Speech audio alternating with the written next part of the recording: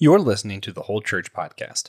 Our efforts to educate and unite the church are made possible thanks to our sponsors on Captivate and on Patreon. You can get bonus content of our show on either of those platforms or on Apple Podcasts with a private subscription to the Amazal Ministries Podcast Network. Exodus 35, 10 through 19 in the Christian Standard Bible say, "Let all the skilled artisans among you come and make everything that the Lord has commanded. The tabernacle, its tents and covering, its clasps and supports, its crossbars, its pillars and bases, the ark with its poles, the mercy seat, and the curtain for the screen, the table with its poles, all its utensils, and the bread of the presence, the lampstand for light with its utensils and lamps, as well as the oil for the light, the altar of incense with its poles, the anointing oil and the fragrant incense, the entryway screen for the entrance to the tabernacle, the altar of burnt offering with its bronze grate, its poles, and all its utensils, the basin with its stand, the hangings of the courtyard, its posts and bases, and the screen for the gate of the courtyard, the tent pegs for the tabernacle and the tent pegs for the courtyard, along with their ropes, and the specially woven garments for ministering in the sanctuary, the holy garments for the priest Aaron, and the garments for his sons to serve as priests." Here, Moses is having the children of Israel prepare the tabernacle in the way God commanded. We see everyone working together for crafts, tailoring robes, and decorating the worship area. Even though we're no longer under the law of Moses, as Christians, we believe aesthetics can play an important part of worship. Father Jonathan Resmini, why do you believe God had the people of Israel put so much into the decor of their worship area, and what can today's church learn from that? Well, I think there is something to be said about, as we understand God as, of course, he's the good, the loving, but he's also beauty itself. And so by adorning our sacred spaces, spaces that we set aside for worship of our God, who is the beautiful, we are offering a reflection of that divine beauty and allowing our senses, in this case, our visual sense, to be open so that perhaps in seeing with our physical eyes, we will begin to see with our spiritual eyes the divine majesty which is being reflected through those beautiful things.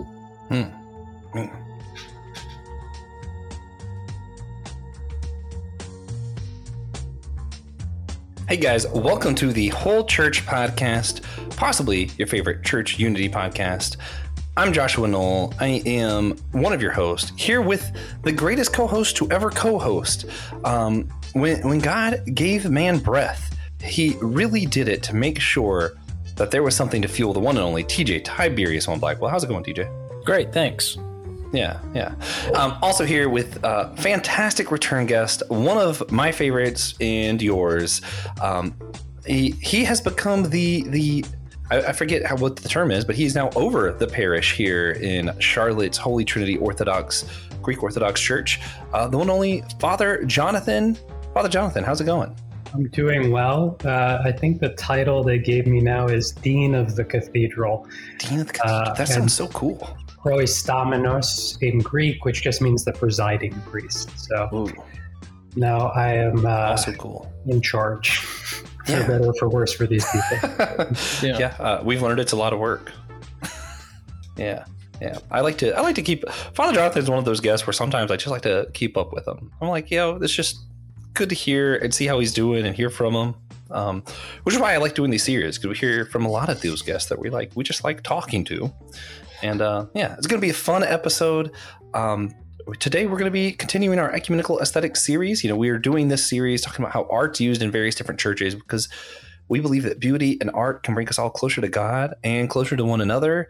And it's also one of those things that the church is wildly different in from one denomination to another. And I think understanding our differences can help us understand each other and come together a little bit better. So that's what we're here for. We're going to talk about the Orthodox Church and its relationship with the arts and using art in worship.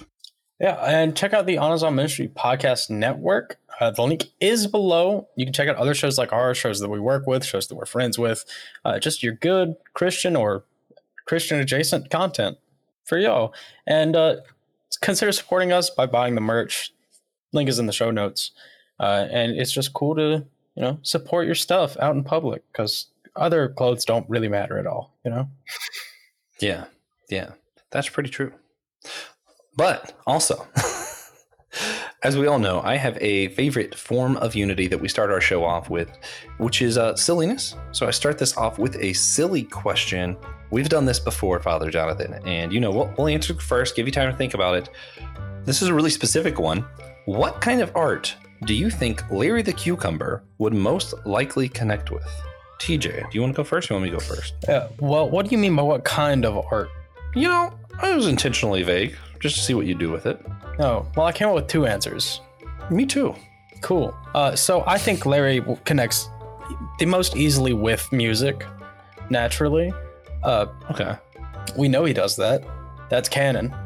And I think as far as other art goes, I really think the painting he would associate himself closest with is when he gets in one of those moods where he's like, oh, why doesn't anybody like me doing stuff without me?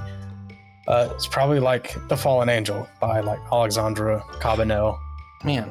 Good painting. It's literally Lucifer after being cast out of heaven. Man. He would be in one of those moods. I am. See, this is rough because I was going to answer mine kind of based on how you answered yours to see how we're going to go with this question. Because you could have, if you did like an art type proper, I might have actually said pixelization because, he doesn't have hands. Makes sense that he'd connect with that. I think personality wise, man, this is so hard. Also, you could just say superhero movies. Obviously, he connects with that. But I'm gonna go with interactive art. So, like, how you have those art exhibits that like show you a reflection of yourself, or they like move with you or something. I think Larry is one of those where he needs to be able to interact with the piece. That's where I'm going. Father Jonathan, what kind of art do you think Larry the Cucumber is relating to? I don't know who Larry the Cucumber is, so this is a hard question. Oh man, I think you've got it. That's fair. I think you. How do you describe Larry? He's a cucumber from VeggieTales. Yeah, that's fair. I feel like intelligent Patrick the Star. Like if you get Patrick intelligence, I feel like you end up with Larry. I don't know, maybe abstract art. That's fair. I get that. It. Yeah, that's a fair answer. Yeah. All right. No. So he's from VeggieTales. I think I heard that. I don't think I've ever watched VeggieTales. So that's fair. Yeah. He's one half of the VeggieTales duo. Yeah. Phil Vischer voices the tomato. I forget who does Larry, or I have that backwards. I think that's true. Yeah. Oh. Anyway. So one of the main reasons we're doing this series is because of our belief that beauty can bring people closer to God and to one another. And I feel like that's something the Greek Orthodox Church really gets, because I've never seen a Greek Orthodox sanctuary that wasn't gorgeous. But we have a few questions we're asking everyone in the series to go along with that belief. So could you tell us of a time where you've seen God in the beauty of creation outside? So it's not a specific time, but it's a specific location, actually 2 locations. So I'm originally from Boston, or just outside of Boston, and I make my way up by car at least once or twice a year. And there's a spot like right on the Virginia border, because I always cut through the interior, and it overlooks this kind of elevated mountain that you're kind of driving up, but you get a clear shot only when I'm leaving Charlotte, looking out, where I can see off for miles and miles and miles of this just open space, and seeing houses and cities and towns. But because I can see so far, I can see the way in which they are placed within the context of the natural world. And I can always see clouds and the sky, and I'm usually leaving early enough in the morning where it's just a bright sky overlooking this whole creation where humanity has, placed itself within the beauty of nature. And then the other spot is another highway spot. And I used to drive up to a summer camp in New Hampshire I would go there over the summer, and so I'd be driving back and forth on my days off so that I could like do laundry and stuff. But it was always on the way back. There was again this spot, and I could only see it on my way up because of the tree line driving back down. But there was this. It couldn't have been more than 20 seconds of wide open space overlooking mountain peaks. And in the wintertime, when I would drive, you could also see the ski resorts and the ways in which humanity kind of cut its way through that natural world, but could not really overcome it. And I think in both of those instances, I was just reminded of the vastness of God, and there's something beautiful in awful, like I was filled with awe at that, at just the expanse of that, and I think you can only see it when you have the largest perspective possible. I think kind of like when you look off into the sky in the night and you can see the stars when you're like outside of the city and just see that vastness, and there's something that makes you feel small but yet embraced at the same time. And I find that to be a beautiful experience of an encounter with God in the natural world. Yeah, that is absolutely one of my favorite things to see, is just how humanity has integrated itself into the world. And a lot of people just don't get it. They're like, humans destroying the planet. Like, yeah, that is true. But it's amazing to see, like, well, we can't live here. We're going to change here because we want to stay here. Yeah. I think it's the difference of like, this is like a random, weird kind of a pet peeve of mine, of like modern day road construction, which go straight through the mountain. Whereas some of those older roads that I find really beautiful find a way to make the road kind of work with the mountain. And I think when we see our construction, like our creation working with God's creation, that's really a beautiful thing to see. Yeah. So would you share a moment with us, if you have one, where you felt a special connection to a painting, sculpture, or another art piece? It doesn't have to be religious. It just... Yeah, in this case, it will be. So when I was in my sophomore year of college, I was very sick. And it turns out that I had a terrible case of appendicitis, but didn't realize it. And I waited so long thinking that it was like food poisoning or something like that my appendix actually burst, and I ended up in the hospital for emergency surgery. And it was so far gone, and I had peritonitis in my abdomen, and so it was a long surgery, a long recovery process. My digestive system shut down. And then towards the end of 2 weeks, they began to be worried that they might have to give me a feeding tube and like a colostomy bag. Thank God I didn't have to have that happen. But I just kind of had this moment of breaking down. And I had this icon in my dorm room of Christ of Sinai. And it's an icon that's one of the oldest in existence. It's pre-iconoclasm, so before there was a period of time in church history when icons were being destroyed. And it's one of the oldest remaining, and you can find the original on Sinai at the monastery of St. Catherine on Mount Sinai. And so I have a replica of that. And I remember after I began to pray after I got that news, and some seminarians came in and were praying with me. And I asked my brother to get that icon. So he went all the way to my dorm room, and, like half hour, 45 minutes away, and brought it there. And I just remember standing there or sitting there in bed, not having been able to move much, being in tremendous pain, and just looking at Christ's face. And there's the beautiful thing about this icon is the way it's painted. It's almost like there are two sides to it. And the two sides represent like judgment and mercy. And one is a sterner look, and one is a more gentle look. And for whatever reason, the only thing I could see was that gentleness. And I spent the whole night in prayer when the sun went down till the sun came up. And I went from the day before them telling me I may never eat again on my own, and I may need surgeries throughout my life, to everything turning back on. And I went home that day. I didn't eat for 2 weeks, and I had 3 breakfasts that morning. So so I had this encounter, and I was inspired to pray, and the icon became a tool in prayer. And kept me captivated in a way that allowed me, without ceasing, to pray for whatever God's will was for me, to give me strength if that was what was going to happen with the doctor's beard, but also for healing, should that be His will as well. And thank God that was His will. And I do have complications from that illness still, but thank God I've been able to live a relatively normal life since then. Wow. Yeah, man. If this was just a Pentecostal podcast, we would have saved that for last and then had an altar call. That's pretty good. Yeah. So there's been, I don't know how to follow that up. There have been a lot of studies that showed, which I guess this is really relates to what you were talking about, that there's a healing aspect to seeing beauty.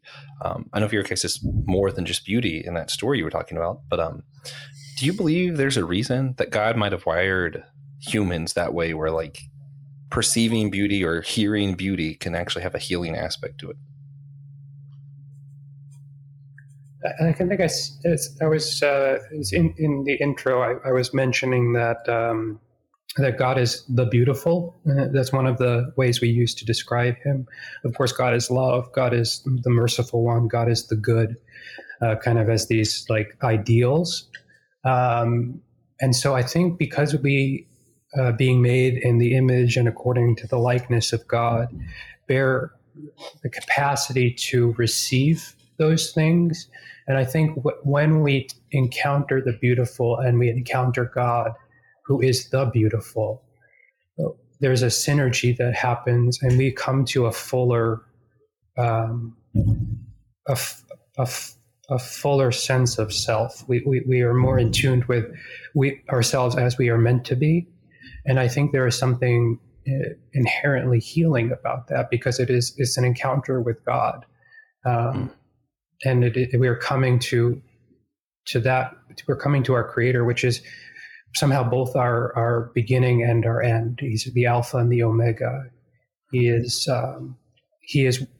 the source of everything, but he's also that towards which we're all tending. We're heading to Him, and we find our end, our telos, in Him. Mm-hmm. And so I think that encounter with the beautiful has the capacity to bring about healing, because it's a return to that source that is also our goal. So, yeah, fantastic answer. Big fan of that. So before we get to the more unique aspects of the episode, we have a segment we've been doing each time for the Ecumenical Aesthetic series, and we call it the Artist Corner. So I have a few questions to pick from. I do it just in a random order. If we get to them all, great. If not, it's not a big deal. We have 7 minutes to talk about whatever we want here. I like to try to do them all, but if it's not happening, it's not happening. So, are you ready? Yes. Awesome. So, do you prefer hymns or modern worship music? In liturgical settings, hymns. I do find there's beauty, and I can have divine experiences in contemporary worship. But the historic hymns are that's what worship is like to me. That when I think of worship, it's those historic hymns sung in Greek or in English, or if I'm in another country or another community in whatever native language I find myself in. But those are what worship sound like to me. Yeah. So does your church have a flag? And if so, what do you know about it? A flag, like a standard type thing? Not specifically. You might find in certain churches, maybe in the old country, you might find a Byzantine flag, which is like a yellow flag with like a double-headed eagle, like the symbol of the Byzantine Empire, just because of our historic connection to Byzantium. In the U.S., you might find the flag of the nation state from which that church has its origin. So on our site, we have a Greek flag for that, but then also, of course, an American flag.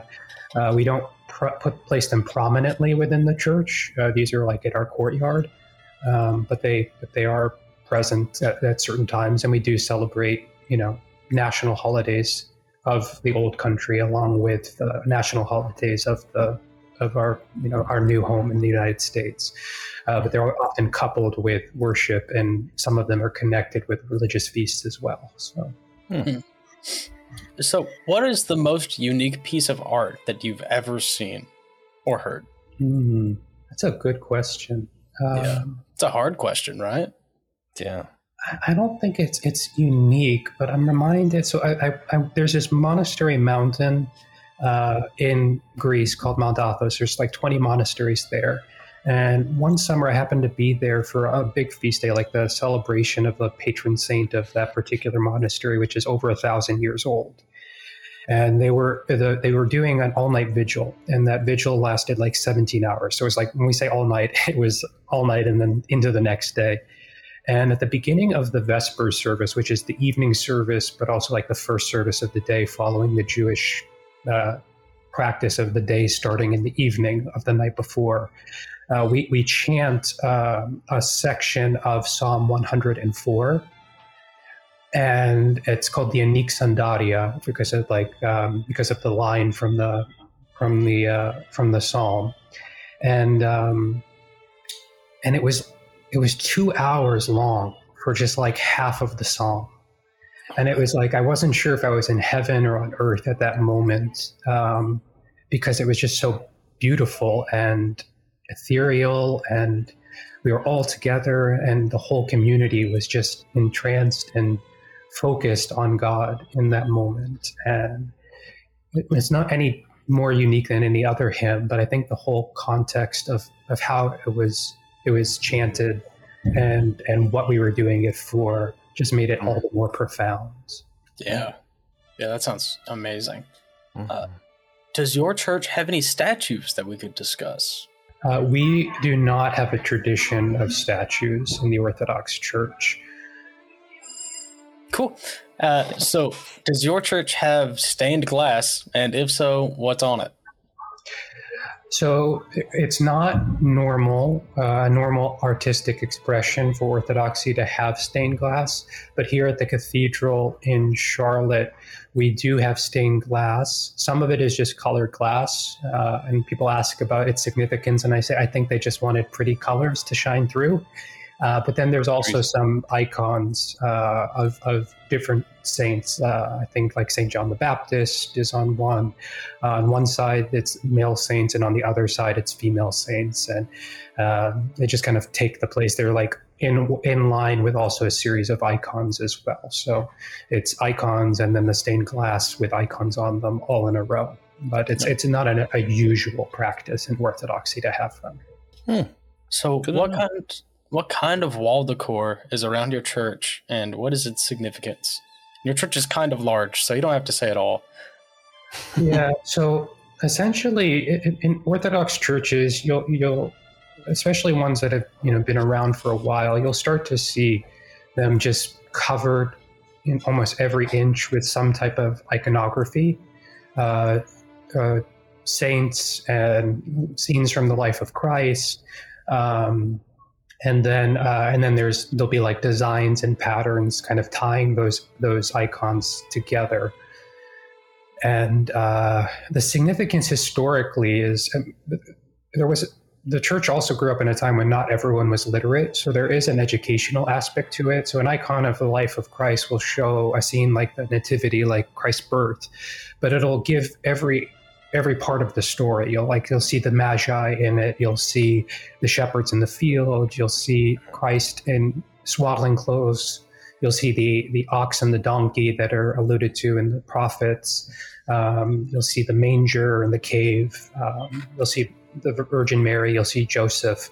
So you'll see like the whole story in a single icon as a means of communicating. something, or an icon of a saint will, even if you can't read the name of the saint, you'll kind of get a sense of their story, because there'll be features like if they're holding a cross, it means that they were a martyr for the faith, or if they have a big forehead with there's a little patch of hair, it means that they were wise, because they're not depicting the person as they existed historically. They're depicting them as they relate to God and kind of in the heavenly spaces. So it's educational, and they're also tools to direct our attention to God. No, That's awesome. Man, That was That's actually exactly 7 fascinating. minutes. That was exactly 7 minutes. that's crazy. But also fascinating about, like, they're not depicting people how they look, but rather just how they were, like, the cross meaning martyrdom. I never knew that. I just knew some of them got to hold a cross, you know? Yeah, it's really beautiful because, we have like photographs, because they're contemporary saints that lived in our lifetime, and when we make an icon of them, they don't necessarily not look like they looked when they were alive, because we have photos of them. But that's not what's given priority. We don't try to like photo replicate them. They fall into like standard patterns, and for like there's like a language to the icons, like the way that they're supposed to look and the features that they're supposed to have. So it's not just an artistic expression. It's a language of communicating theology. Yeah. The Greek Orthodoxy always seemed like the maximalist like denomination to me. So you walk into a Greek Orthodox church and there's stuff to look at. There's this movie that came out a few years ago, like The 5-Year Engagement. With Emily Blunt was in it, and the guy from I think it was from How I Met Your Mother. I forget Marshall's character. Jason Segel. Yeah. And so they're at the very end, they finally we're gonna get married, and so they're like, what type of service do you want? And they go through, it's like Christian, and then it turns to a guy that's clearly Orthodox, extreme Christian. Yeah, extreme Christian. I like that term. I think you guys should just claim it, you know? The extreme Christians. No, just don't switch it around. Yeah, that's fair. So this is technically a follow-up question, but I wasn't told I can't do that. So your church doesn't do statues. Do y'all do like carvings in the walls ever though? Is that there are some reliefs? The people listening won't be able to see it, but there's like a little cross here that I wear, and inside of it, it's slightly carved, but there's rules about it. I think the protocols that we have are like it can't be more than like 1/3 or something like that exposed. Like it can't be like a fuller carve than a certain percentage or something like that. But we do reliefs, but they're not like a normal feature in every church. Wow. Yeah, good to know. Cool. So like there are reliefs, but only this deep. Yeah. Further than that, and it's too close to a sculpture. Yeah. I mean, it makes sense to me. So, Father Jonathan, a lot of our listeners, they're more from the evangelical Protestant traditions a lot of the time. You know, we do have some Catholic listeners and stuff too, and I assume some Orthodox listeners. It's hard to get that kind of detail. It's easy to get like age, gender. I don't know why it's so hard to find out people's religion. Anyway, yeah, your tradition is more comfortable with the arts being involved in your worship areas than some of our evangelical counterparts. Do you think this difference in worship contributes to why some people are uncomfortable attempting some like ecumenical service kind of stuff? You know, it's certainly a possibility. I mean, the reality with like any ecumenical dialogue is we have to be willing to receive people as they are. And if that's the biggest challenge that I've seen is there can be, people can view it as like second commandment violations and therefore question our Christianity, which is, it's hard to receive another when they may not be able to even acknowledge the Christian faith that we have because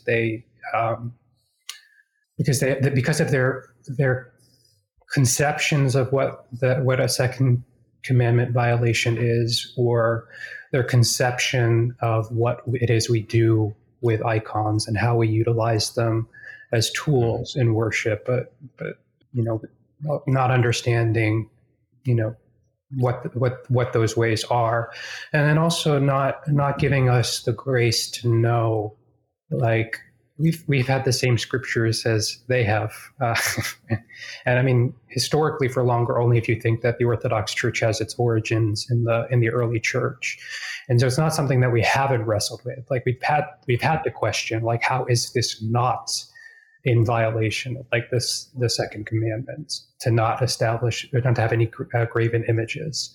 And part of it is just our understanding of what idolatry was historically versus what it is that we do. Yeah. And so, I mean, I don't think I've ever had someone not want to come in, and I think we're pretty welcoming when people do come. I know Josh, you've come at least once, not twice, to the worship services. Fun time. And so it can be, but again, it's not an essential aspect. Like, I mean, I don't need a church space that's adorned with all of those icons in order to engage in worship.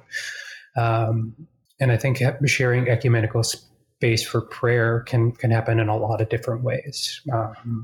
Yeah. Okay. So how would you describe to people who aren't used to art in their place of worship why your church believes that, you should have them? Yeah, I think so. Part of it comes again to the theology that emerged during the iconoclastic period will really be helpful. So that there's a period of time when there was a deep concern about the use of icons and in Orthodox churches. And this is not Orthodox in the denominational sense, because it was even pre-schism from the West and the East. But the idea was that if God became incarnate, it means that material reality has the capacity to bear God in a way where things can be sanctified and they can communicate God's grace.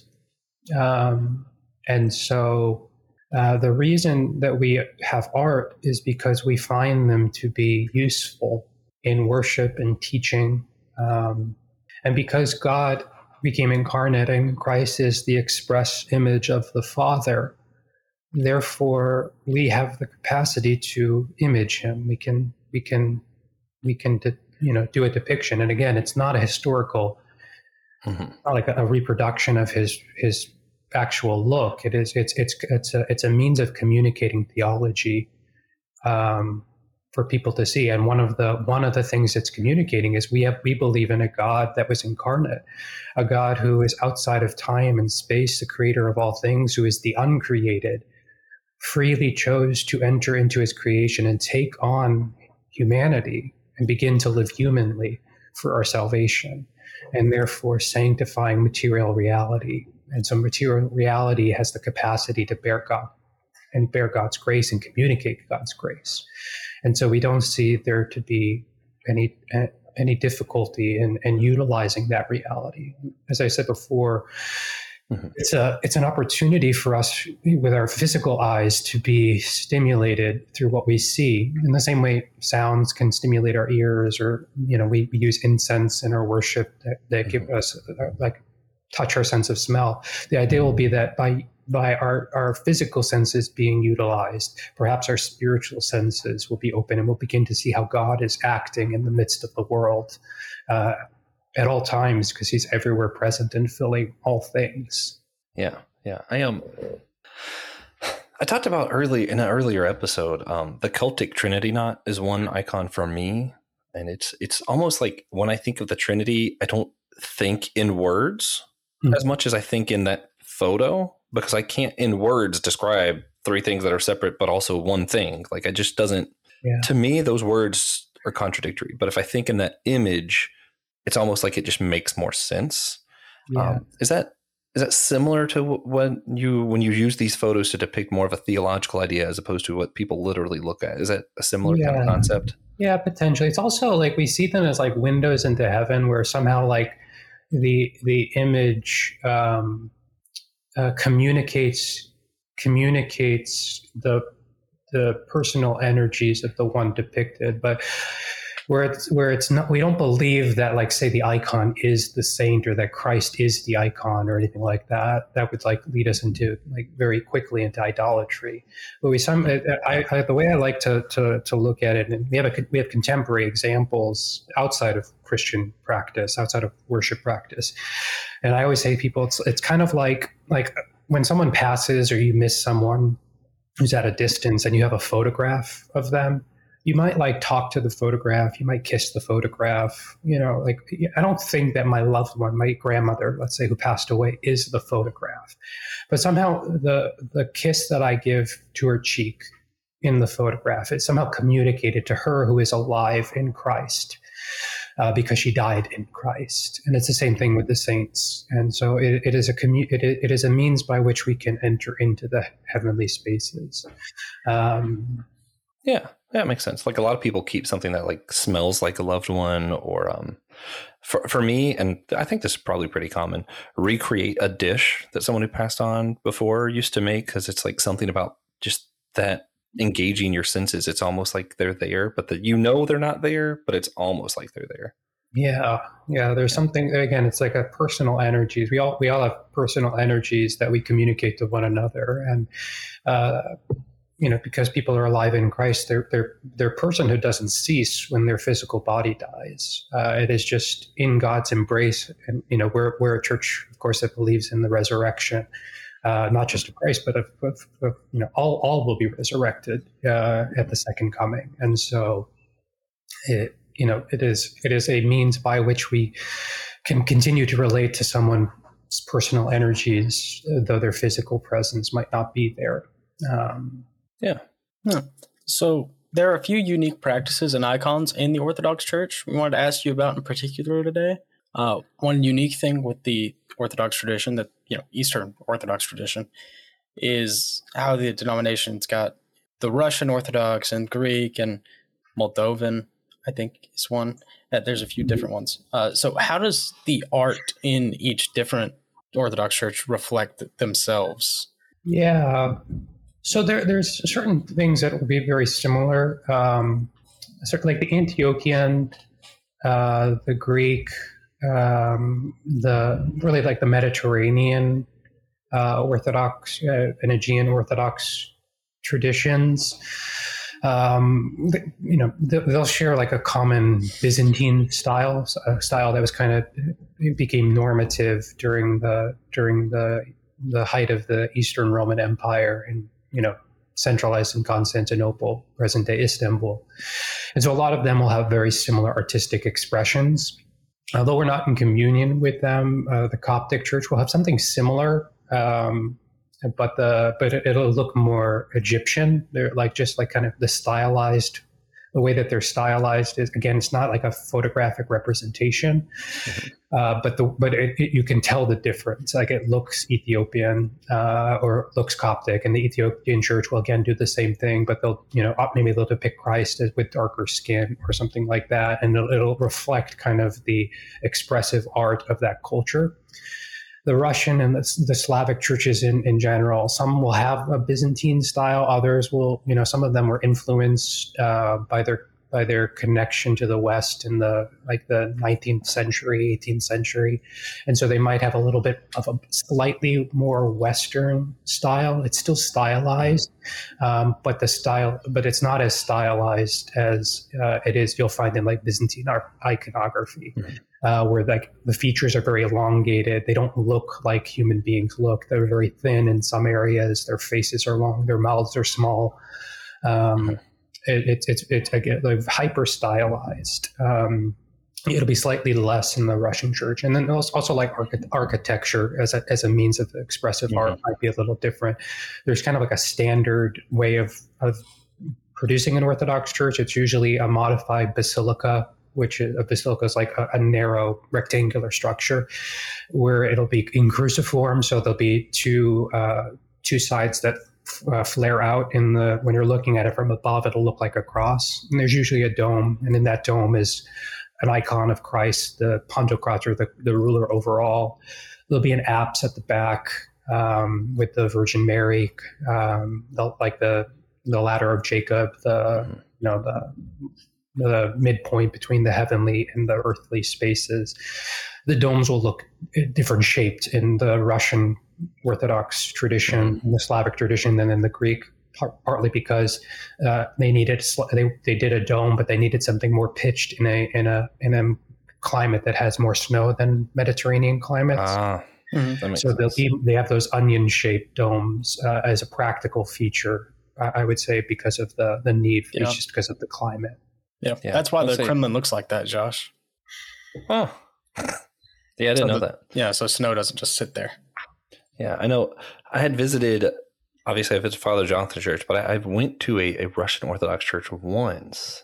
I want to say that was in the Charlotte area too, but I'm not sure. There is one here in Charlotte. Yeah, but it's.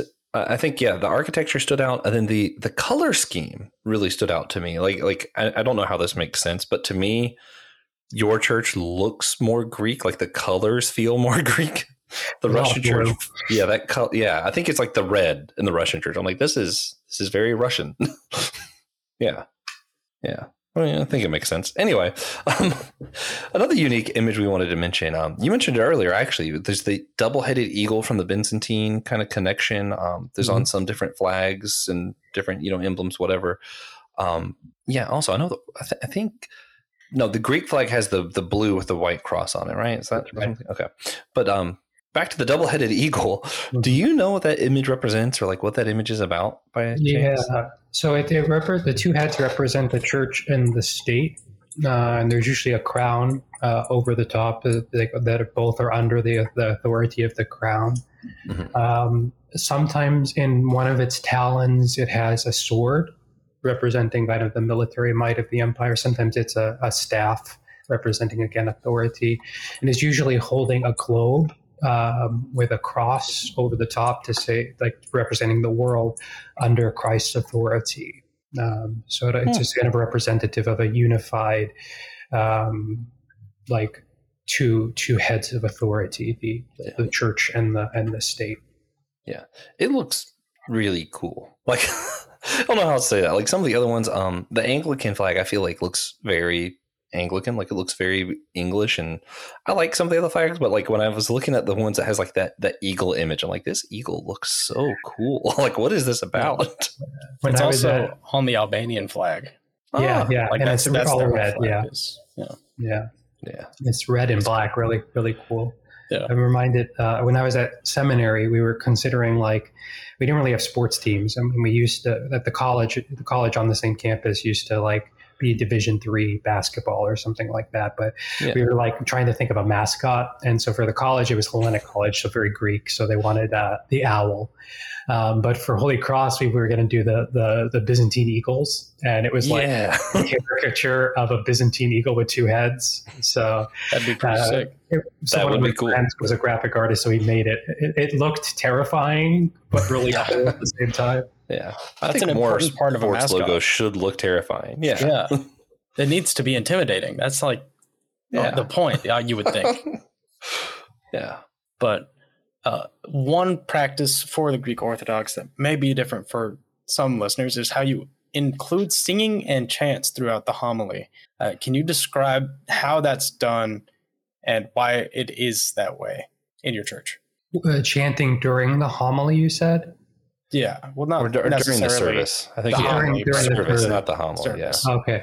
Yeah. So, I mean, the majority of our church services are made up of. Well, there are hymns that will be chanted that are that rotate. We have like every day of the year is dedicated to a different saint or group of saints. So those will change throughout the year, day by day, and then we're on an 8-week cycle. Hymns for day, and then those are placed within a skeleton structure of a church service, which is constituted by prayers and verses, mostly taken from Scripture, and so we'll do like a refrain from the Psalms or the prophets or something like that, followed by a hymn. During the liturgy, like the Eucharistic service that we'll do on a Sunday. Again, it'll be those same things, like hymns specific to the feast. It'll be like some of it will be petitions, but the responses are done they're sung rather than read. Mhm. And then even our scripture reading, if it's done in a more traditional style, will be chanted. Like we will chant the reading of scripture just to say that it's not just something regular, that there's something sacred about this. And so we utilize our voices to communicate that. And the hymns are there's different tones, like modes of like keys that we'll chant in. And sometimes we'll be like singing along, and it'll be in like a enharmonic tone, which is very similar to like a regular major scale. But like when we sing about something sad or dark or fearful, we'll switch into a more sharp chromatic tone to accentuate the words of the hymn or of the psalm verse or something like that, as a means of further communicating the significance of the piece. Yeah. And it's actually a lot of our theology historically was communicated in the hymnology of the church. So like we say, if you really want to understand the church, just read the hymns, particularly of like the morning service on Sunday. Like everything we believe about the resurrection and life to come, you'll see chanted in the hymns that we do. And like there are hymns that are called like dogmatic hymns, where like it like communicates like a very deep theological concepts, but in music. And some of our hymns, like the Christmas hymns, were just like cut up pieces of an oration of Saint Gregory. Like they just took his words, like this beautiful poetic words of Saint Gregory, and set it to music and it was just like about like this is what we believe about the incarnation. So Yeah. I would love to do an episode about musical intentionality because it's there. So we can do that. Yeah. I have a friend I work with, and he's young because I work at Chipotle. We get a lot of youngins. He was talking about he's taking a music history class for his high school, in high school right now. And it just really annoys him because every day they're talking about like ancient religious music. And it's like, yeah, that's most of music history is religious music. It's just the way it is. Are there any like Orthodox specific images or icons that you find special significance in that you could share with us other than the one you already shared with us? Yeah. So one's just really cool because it's the most recent addition to our cathedral. So our cathedral is Holy Trinity, and we traditionally you do not depict the Trinity like as Father, Son, and Holy Spirit. You might find ones where there's like two figures, one specifically very much looking like Christ, the other one not looking like Christ, but representing Christ, but like as the Father. It's not an icon of the Father. It's an icon of Christ as the Ancient of Days from Daniel, and then the Holy Spirit in the form of a dove. But traditional icons of the Holy Trinity are a depiction of the hospitality of Abraham, the three angels in the Old Testament. And that represents the Holy Trinity. And so as part of our centennial celebration, because we just on the 23rd of September was our 100th year, the day of our 100th anniversary. And as part of that, we made an icon of a Holy Trinity icon. And it's really cool. So above it's the three angels from the hospitality of Abraham, and they're kind of holding the facade of our church building. Oh, that's cool. As it is That's now. really cool. And then below that, it's when we first started 100 years ago, we met in the Chamber of Commerce upstairs. And so there's an iconographic depiction of the Chamber of Commerce. And then next to that, we had an old Protestant church, Westminster former Presbyterian church on South Boulevard here in Charlotte. And that's where we were for the mid part of like from the 1920s to the 1950s. And then we purchased the property where we are now. And there's an iconographical depiction of the church facade as it was when it was built in the 50s, and the old Jones Mansion, which is the estate on this block where we purchased, that we used to meet in before our cultural center was built here. And so it's just like this beautiful history. And like down below, you'll see like people from that era. like kind of sort of depicted. And then in front of one of the churches, the church as it was built in the 50s, there's two children. One's holding an icon of Saint Nectarios and the other's of Saint Luke. And our sister churches, the churches that kind of grew out of our original church, are Saint Nectarios in Matthews here in Charlotte, and then Saint Luke in Mooresville. And so it's just kind of it tells our whole church, like our particular community story. But we were being held in the embrace of the angels who represent the Trinity. Yeah, that's awesome. Yeah, That's really that's cool. so cool. And that speaks directly to what we learned earlier in this episode, is that we like to teach history with icons. Yeah. So are there any images or icons or sculptures from other Christian traditions that you found a special connection with? It's okay to say no. There's not many. I feel like Greek Orthodoxy has like just by far the most things to look at. Yeah, I mean, there's Catholic certainly Church. some like historic, like Western, like Roman religious statues that I think are just really powerful. Like you'll see them in churches. I think we don't have a tradition of this in Orthodoxy necessarily, but like the Stations of the Cross as a meditative practice that the Catholics use. There's some Western Rite Orthodox, so there's. Your listeners may or may not know this. So there are Catholics that worship in a Byzantine style. They're called Eastern Rite Catholics. But then there are also Orthodox people that worship in a Western style called Western Rite Orthodox. In the Western Rite Orthodox, they have a practice of doing the stations as well, but the stations are icons rather than sculptures. But in Western churches, in Catholic churches, you'll often find like the Stations of the Cross as statues along the wall. They can walk along and meditate on the steps that Christ took on his way to his passion. And I think it's a beautiful. My doctorate's in practical theology, so I study Christian practices.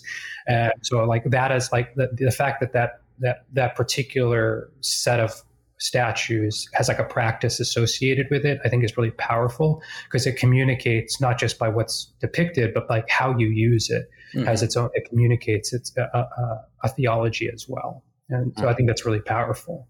That's awesome. That's cool. Yeah. I learned earlier that I apparently really appreciate the Anglican emblem, where it's like the compass with the mitre on top, or the mitre, however you say that. Just that the idea of like global outreach being so centered, which is funny from a very English-centered church, but it's fine. Yeah. So outside of paintings or statues, usually we do a practical question at the end of like what can engender unity. For this series, we're asking outside of paintings and statues, what's one kind of art that you think people might be able to get into that would help them draw closer to each other and closer to God? Outside of like painting, statues, I think digital media, like podcast. Yeah, podcast, film. I mean, like film as a medium, like some of the most powerful like religious expressions I've seen have been through film or television. I mean, whatever your opinion is of like the Chosen, like that as an artistic, like the series as film, like as an artistic medium for communicating at least aspects of the gospel, I think it's really powerful. And like you see people that are moved by it across denominations, and some people are moved like in outrage against it, but at least it's a conversation starter. And then film in general, like there's been some very powerful movies communicating Orthodox, like ascetical, spiritual practices, some from Russia and stuff like that, but they can watch them dubbed or with subtitles, and it really communicates like our theology and spirituality really well.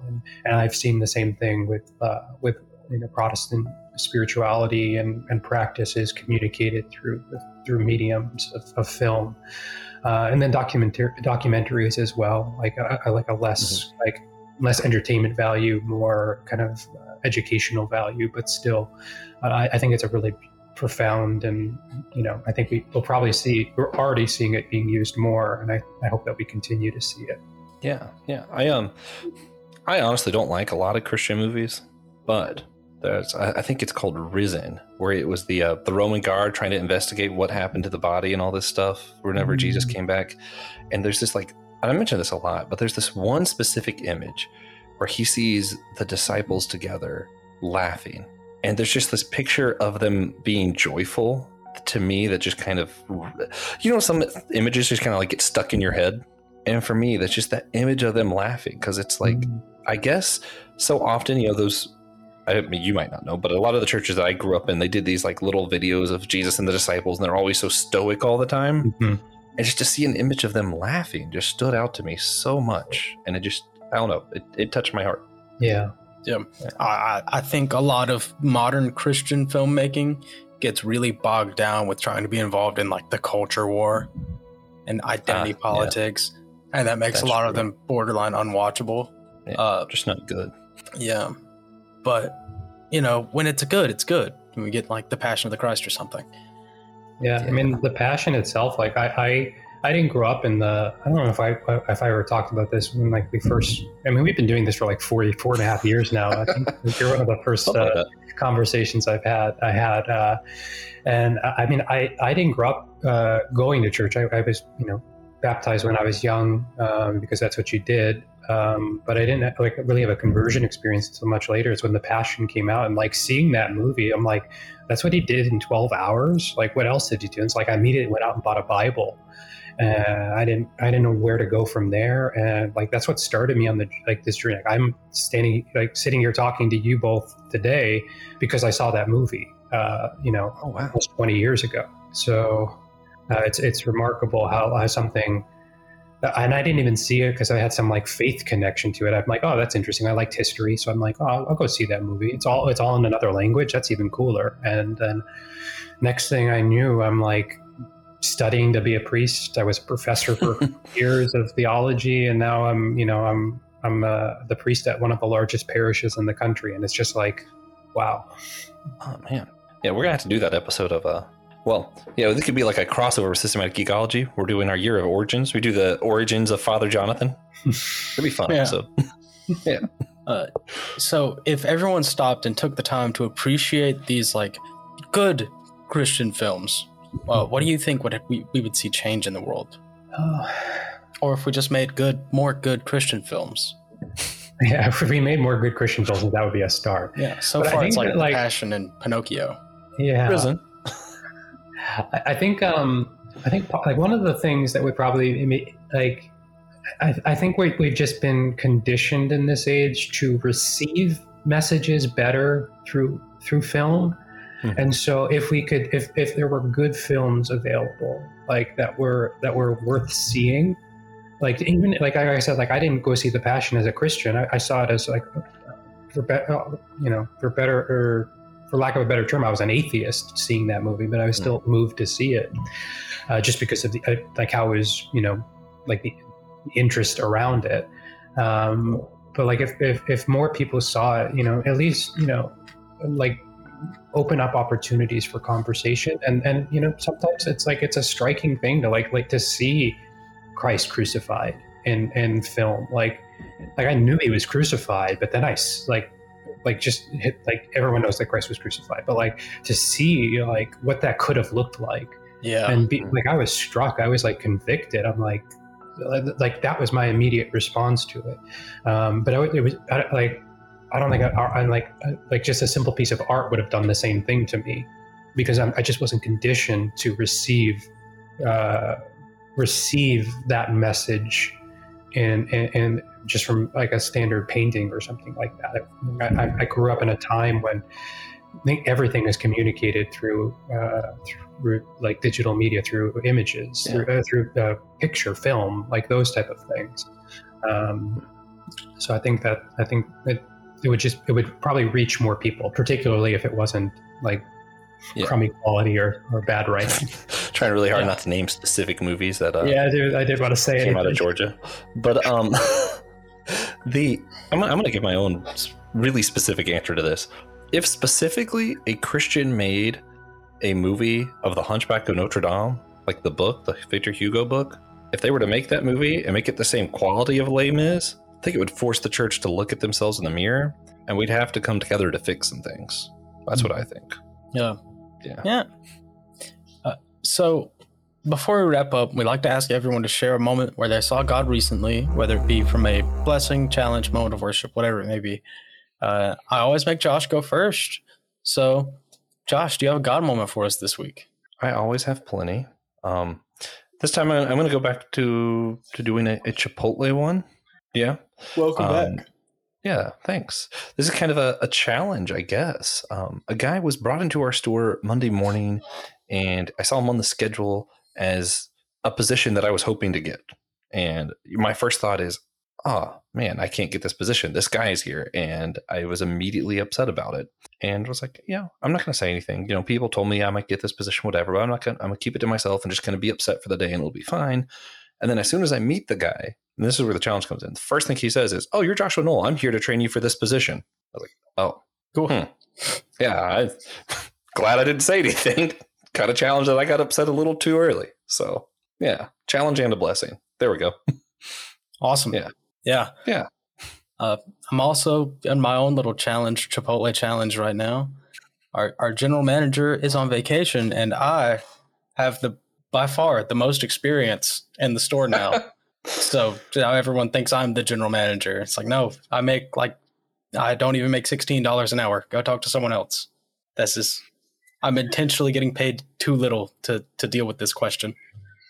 Yeah. Because you could have moved up. You could be in the position that I want.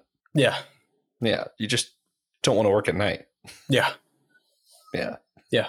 But for real, I have a friend, an actual God moment. I have a friend that I haven't seen in a very long time because, he's got a bunch of stuff going on. And he just kind of showed up the other day. And it's my roommate. He showed up the other day and we got to talk about it. And, some things happened a couple months ago. And, we have cats. Their litter box is in his closet. Somehow his closet door got closed. And so they needed a place to go. And they chose his bed, which had all of his clothes on it. Oh. Yeah. So that was rough. And then the next time when he came back after that and found that out, that same night, his partner got in a horrible car accident. So then he's mostly been taking care of her, not here. So I did his laundry while he was gone because, you shouldn't have to deal with that. And traumatic brain injury partner at the same time. So I just did his laundry for him and put it back on the clean bed. And when he came back, he didn't realize that they were clean. He thought that somebody had just taken all of the clothes that were covered in cat waste and put them back on the bed. Oh, so, communicate to people. If you're trying to surprise somebody, communicate that you've done something for them because a lot of times people won't realize it. Yeah. That can lead to negative, that's a good one. Effects. I feel like both of our God moments had a lot of strong literary irony to it. Yeah. Yeah. Didn't find that out until this last time that he came, by the way. This happened months ago. Oh, great. Yeah. So, Father Jonathan, God moment. Yeah. So it was a series of events. So I got a text message from a parishioner that's connected with our church, but primarily goes to the other church in town. And it was like a group text between me and the head priest at the other church to see who was able to. The woman is from Spartanburg, like an hour and a half away, I guess. Spartanburg mentioned. Let's go. And a parishioner that she knows from there is in the hospital here awaiting a transplant. Mm-hmm. And that she asked if it was possible for me or Father Andreas, the priest at St. Nectarios, to go. And both of us were unable to, but Father Christian, my assistant, was available to go. And he went. Unfortunately, the person was intubated and not and sedated. So he went and spoke with the wife and the mother of the person, but wasn't able to do much for the person, communicate with them directly. And then yesterday morning, they were talking, or early afternoon, they were talking.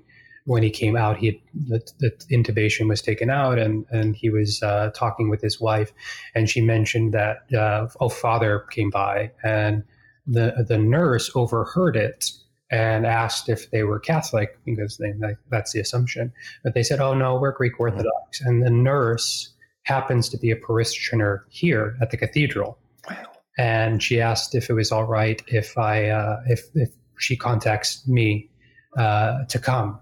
So that he can, so I was able to go see him, and I prayed with him, and he received communion and all of that. And I was talking with him a little bit, and his wife happens to be Palestinian, and we weren't talking about any of the circumstances over there right now. But I said, "Oh, I was the best man in a wedding in Palestine." And the bride of my very good friend is from a village just outside of Bethlehem called Bechala. And she said, "That's where my dad's from." And so this Crazy. so there is this connection. I was asked to go see a person, unable to go. My assistant went, but he was not able to he wasn't awake when he was there. And then one of my parishioners happened to be his nurse. And I was able to get there when he was awake, and I happened to have spent 3 weeks in the village where this woman's father is from. And then this morning she called again, and I went to go see him again because he's going in for surgery today, not for the heart transplant, but for just kind of a surgery to help sustain him until he's able to receive a transplant.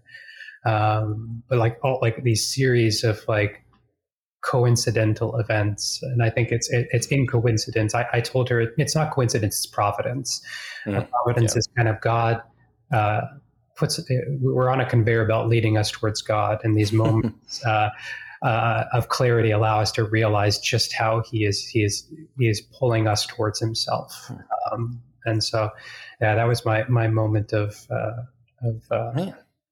recognizing God's actions in the midst of the world. That's pretty cool. And I'm from Spartanburg. I like those moments. That's also a connection, but not as unique. You know. Well, just tiny town outside of Bethlehem. I think so specific. That's actually a really good that just goes to show you everything is connected. My whole weekend has been leading up to this moment. So. Yeah. We did get the rights to "It's a Small World" for the outro, right? Yeah, we did. Yeah. Cost us $6 million. Yeah. No biggie. That's amazing, though. That's crazy to hear. That is, yeah. I was just hanging out with one of my only Palestinian friend a couple days ago, before all this news started flowing in. That's also cool. But thank you for listening. If you enjoyed the show, please consider sharing with a friend, share with an enemy, share with your cousins, and there are paid subscriptions you can use to support us on Captivate, Apple Podcasts, and Patreon for extra content. You can support us.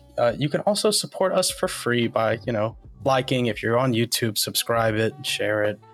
Just talk about it sometimes. It'd be really helpful. I'd appreciate it a lot. Yeah. Go to Shopify, print out the largest sized poster they have, put it in your workplace over the office door, that kind of thing. It's just casual stuff, Yeah. Whole church vandalism. Also, check out the other shows on the Anazal Ministry Podcast Network, AMP Network. We have the homily with Pastor Chill Will from Chapel Hill. I do Dummy for Theology over there. Eventually, TJ's going to have a hockey show. Other friend of the show, Christian Ashley, he has a show over there, Let Nothing Move You. All kinds of stuff. Check it out. TJ and I both do systematic ecology. Father Jonathan guested over there once, talked about D&D. So if you want to hear him talk about D&D, you got to go over there. Yeah. We hope you enjoyed it. Come back next week. We'll be continuing the Ecumenical Aesthetic series with Pastor Joe Day about his experience with art in the church as he's worked both in and out of home churches. After this, we'll conclude the series with Professor Chris Moreland of the Catholic tradition to discuss the use of statues and other imagery in their church. And finally, that series is going to end. I feel like we've been doing this for 7 years. It's mostly because of Exodus 35. That's a long. Yeah, it's long. But at the end of season 1, Francis Chan will be joining us. Hopefully. Yeah, he doesn't know, though. And we're going to have him read Exodus 35. Yeah. He's going to suffer. Someone's got to tell him, though. Well, don't tell him that part. Yeah, no, he's going to have a great time, and we're not going to make him read Exodus 35, 10 through 19. All right. See you guys.